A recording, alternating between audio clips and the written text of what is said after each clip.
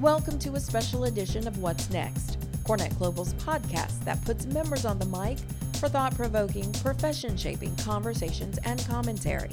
In this episode, recorded during our 2019 Global Summit in Hong Kong, Summit speaker Paul Thurman gives a teaser of his presentation on intelligent risk-taking. Hi, everyone, and greetings from the Cornet Global Summit here in Hong Kong. I'm Paul Thurman, a professor of management and analytics at Columbia University. And I'd like to do a brief podcast today from here in Hong Kong regarding risk and what it means to take risk and manage risks effectively, especially when it comes to making decisions that involve a lot of risk. So first question is, what is risk, and what does it mean to take risk in your organization? Does it mean to take a personal risk? Does it mean to take a risk with your team? What do those risks involve? Do they involve perhaps financial capital, personal or talent capital? What does it really mean to take a risk? Often we tend to think of risk really only on the downside. What will happen if something does not work? Or what's the worst case scenario if I attempt to deploy a strategy and either doesn't work or isn't optimal? But risk also has a plus side. There are upsides to taking risks. The payoffs and benefits could be quite substantial, and even more than had you not taken the risk in the first place. So a balanced view of risk is often quite helpful when thinking about how to manage those risks. But first off, what does it mean for you to take a risk, and why is managing those risks or taking those risks so hard? We often think about risks very personally, but there's also team-based and organizational-based risks that come up with any business decision that we try to take, whether it be about deploying new capital, entering new markets, changing our products and services, acquiring or divesting companies as part of our business portfolio. So when it comes to taking risks, how do we do that? What's sort of the psychology around it? A lot of people will say that some of the biggest challenges to taking risks is worrying about the downside, worrying about sticking their necks out in order to be exposed at some level. But again, what does the psychology tell us? What's interesting is there's a framework, long-standing in psychology and in business management, known as the Kubler-Ross change curve, which basically says that no matter what the change is that we're going through or what the risk is that we encounter, we go through various states or phases of thinking or processing the emotions associated with that risk, whether that risk or that change is a positive or a negative. So whether you win the lottery, and hopefully you will, or you receive a diagnosis of a disease, which hopefully you won't, we still go through the same emotional processes of first being shocked by it. Wow, I've won the lottery, or, oh my goodness, I've been diagnosed with a disease. We're shocked at first. We then start to deny, wow, this can't be happening. This can't be the case. But sooner or later, we start to move down into what a lot of people refer to as the valley of despair. So we may become depressed. Again, whether we've won the lottery, wow, what do we do with all this money? How's this going to change our lives? Or the same process, if you will, with a debilitating disease. But eventually, we start to climb out of that valley of despair, and we start to experiment a bit with the new normal. Well, we can figure out how to live with this, again, whether it's the disease or the lottery winnings.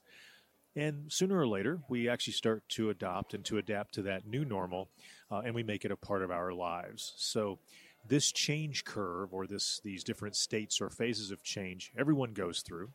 The big takeaway here, though, is that not everyone processes through those different states of change in the same way or in the same time frame. So some people will be shocked longer than others.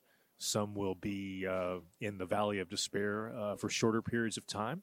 Others will move on to experimenting with the new normal and changing their ways more quickly or more slowly than others. And that's important in a corporate context because we may get through the change at one speed, but others around us, our teammates, our executives, our customers, may be processing that change more slowly or more quickly. So we have to be cognizant not just of the way we experience the change or take the risk, but how others either follow or lead in our own time frame. To that point, it brings up a central question is, are people afraid of change? Are they afraid of taking risks? Turns out the psychology and the psychologists will tell us that no, it's actually not the change that people are afraid of. We're not actually afraid of winning the lottery. We're not actually afraid of the disease per se, but we are afraid of loss. And loss is the more powerful motivator. If we lose our freedoms, if we lose our lifestyle that we've become accustomed to, it's that sense of loss that often drives our behavior, not the change itself. So if you think about changes in the workplace, if a reorganization comes along, it's not the change in the organization that you might be fearing, but it's perhaps the loss of control. Maybe you're losing part of your team. Maybe you're losing part of your budget. Maybe you're losing part of your span of control.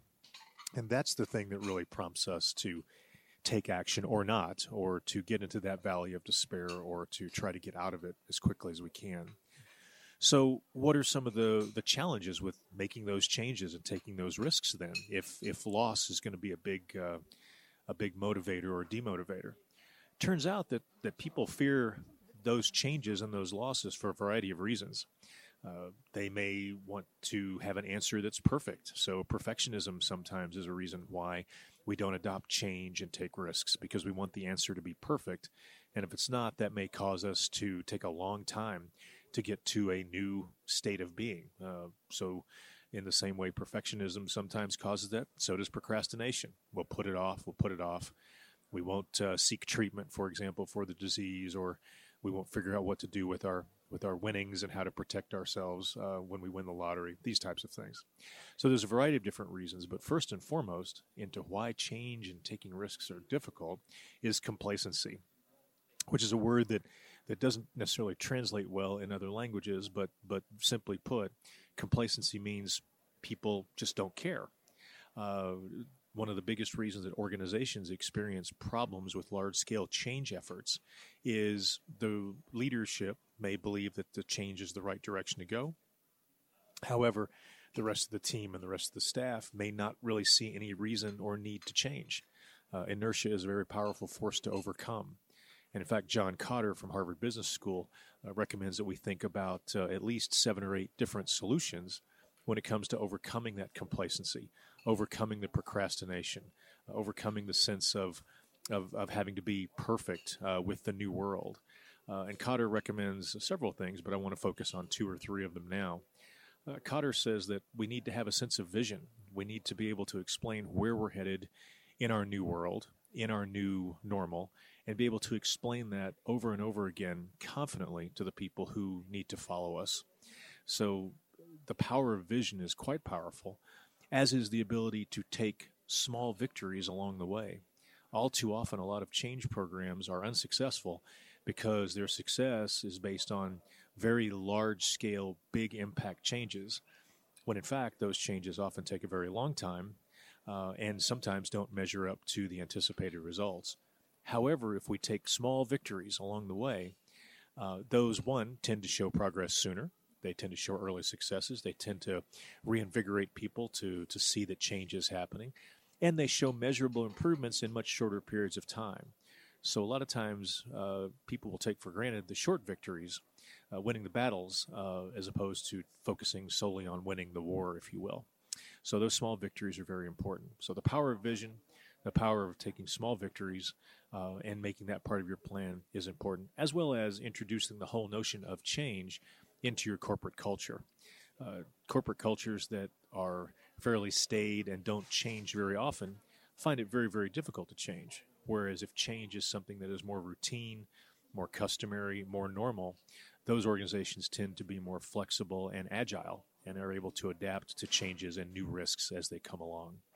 So hopefully in this podcast, we've had a chance to talk a little bit about what does it mean to take a risk? What do people really fear when they see change coming, which is not really the change itself, but the loss that may entail, and also some ways to think more positively about change and how to battle those complacent behaviors where only senior management is talking about change positively while the rest of the staff aren't really sure why that change needs to happen in the first place. And along with that, William Bridges, another noted scholar, talks about change perhaps a little bit differently than we're used to. He says that in order to get people to change or to get organizations to change, they must first decide what to stop, which is a bit counterintuitive because change often involves understanding what the new process or the new organization or the new normal needs to be. Bridges says that's good, but in order to get there effectively, you have to tell people what to stop so that they can do the new normal, so that they can do the new process or evolve into the new organization. And along with that, once you tell people what will stop, you're also in a position to let them be part of the design process of the new world. So that's a very important way to think about change, too. Change just isn't getting people to do the new thing. It's getting them to stop the old thing and be part of designing the new thing in the first place. So hopefully through this podcast, we've had a chance to talk a little bit about change and risk, how to identify them, how to manage them, but most importantly, how to get people to follow you through those difficult periods, through those valleys of despair, through those shocking periods when change is announced, and really get people to buy in, think about what's going to stop and how the new world is better, and also how to make sure that we make those folks, our staff and our teams, a part of that change and a part of that new world moving forward. I thank you for your time and attention. And again, feel free to reach out to me or any of us here at Cornet Global. I'm Paul Thurman from Columbia University, and I look forward to seeing you at our next Global Summit destination. Thank you. This concludes this episode of What's Next. Want to record a podcast of your own? Have an idea or point of view you'd like to share? Visit cornetglobal.org to learn more.